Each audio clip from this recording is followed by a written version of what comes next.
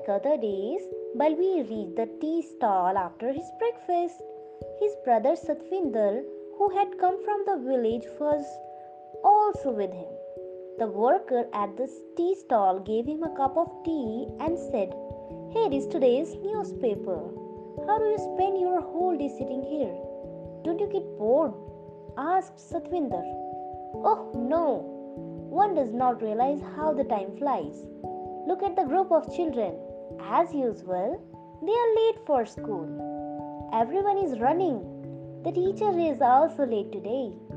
Oh, it seems her sandal has broken.